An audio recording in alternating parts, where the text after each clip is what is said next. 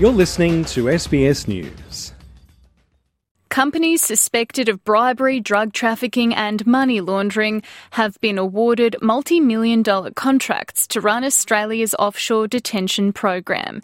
Those are the findings of a damning review by former ASIO boss Dennis Richardson, who found the Department of Home Affairs failed to use the intelligence available to it to scrutinise businesses being awarded government contracts. What do you think ultimately led to these failings? I think offshore processing, of course, commenced under Prime Minister Howard. It was stopped following the election of Kevin Rudd. Then it was recommenced in 2012. When it was recommenced in 2012, there was haste. There was an imperative to get offshore processing working quickly. Those initial contracts were heavily criticised by the Australian National Audit Office. Time went on, and over time I think Home Affairs fell into a little bit of a rut and didn't quite do the due diligence that they should have done. Your report kind of found a lack of curiosity, didn't it? That public servants had information available that they could have accessed, but they didn't. Why not? Well, by and large, people working in procurement areas across government don't think of intelligence or the community. There's good reasons for that. The intelligence community is tightly constrained in what it can do in respect of Australian entities. However, AUSTRAC, which follows financial movements, is relevant where you have offshore activities involving small unknown companies. But most areas of government don't deal with procurement offshore. Most of them are onshore. And this lack of due diligence saw Home Affairs award and renew contracts with companies that were suspected of corruption, under investigation by the AFP, accused of trying to circumvent US sanctions against Iran. One of the CEOs was being investigated for drug and arm smuggling into Australia. These are pretty egregious errors, aren't they? Yeah, but Sarah, you need to pull that apart. The number of people who were aware of the CEO being investigated for drug and drug running and arms smuggling, there were very few people aware of that within the AFP. You would not have expected that information to be more broadly shared at that point. In respect to the AFP investigation, some of those AFP investigations commenced after contracts had been entered into. There was one, however, particular matter where the AFP were investigating an individual relating to offshore bribery. That investigation went on for 3 years, and right up until the point of issuing a public release, Home Affairs were not advised by the AFP of that investigation. Home Affairs found out about the investigation through the media. That is an example of a breakdown in communication across government. How many millions of taxpayer dollars can you estimate has been wasted or misused over these years?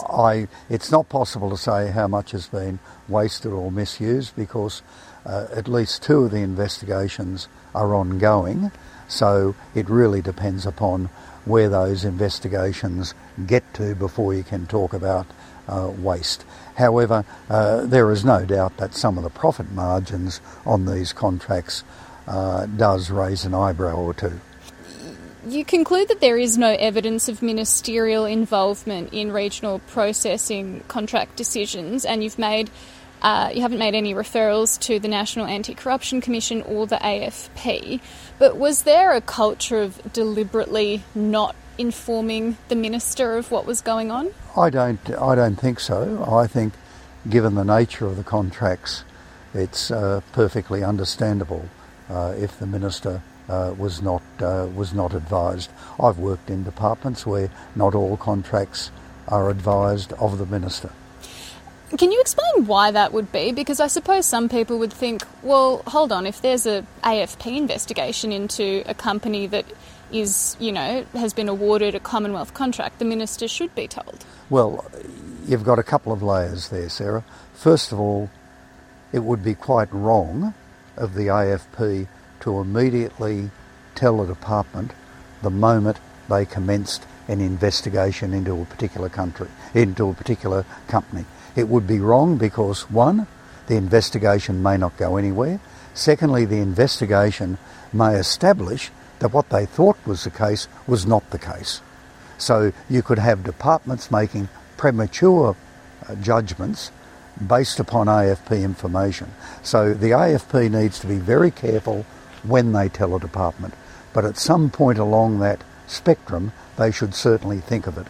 And in at least one case, they clearly did not do so. When it comes to ministers, if you flip it around, if ministers were advised of every contract being entered into by a department, you would then run the difficulty of ministers being involved in the contract decision making, which would then raise a conflict of interest politically. How do we prevent this type of thing from happening again? Well, I think first of all, procurement areas and the intelligence part of their departments, particularly Home Affairs, need to be better wired than what they are at the moment. Secondly, a bit of curiosity wouldn't go astray. For instance, where you're looking at giving a contract to a company which is very small, no public profile, and where it is seeking to exercise a contract in an area in which it has no expertise, and on top of all of that, they're about to increase their annual revenue by 30-fold, I think it's reasonable to expect a department to exercise a degree of curiosity and to do more than the basics.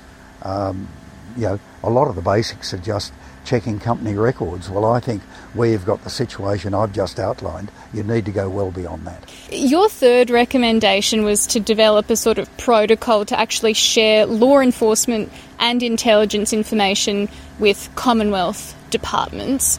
Why is that so critical? Because procurement areas don't often think about the AFP and the intelligence community when it comes to procurement.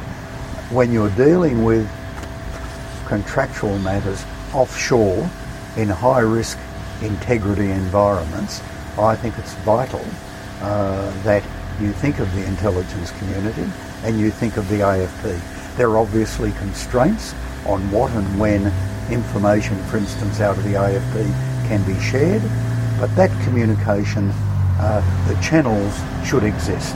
And if they're not created, there will be a repeat of what we've just said. Thank you.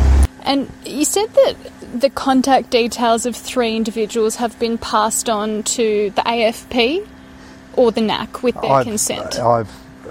We linked up the AFP and the NAC with a number of individuals with their agreement.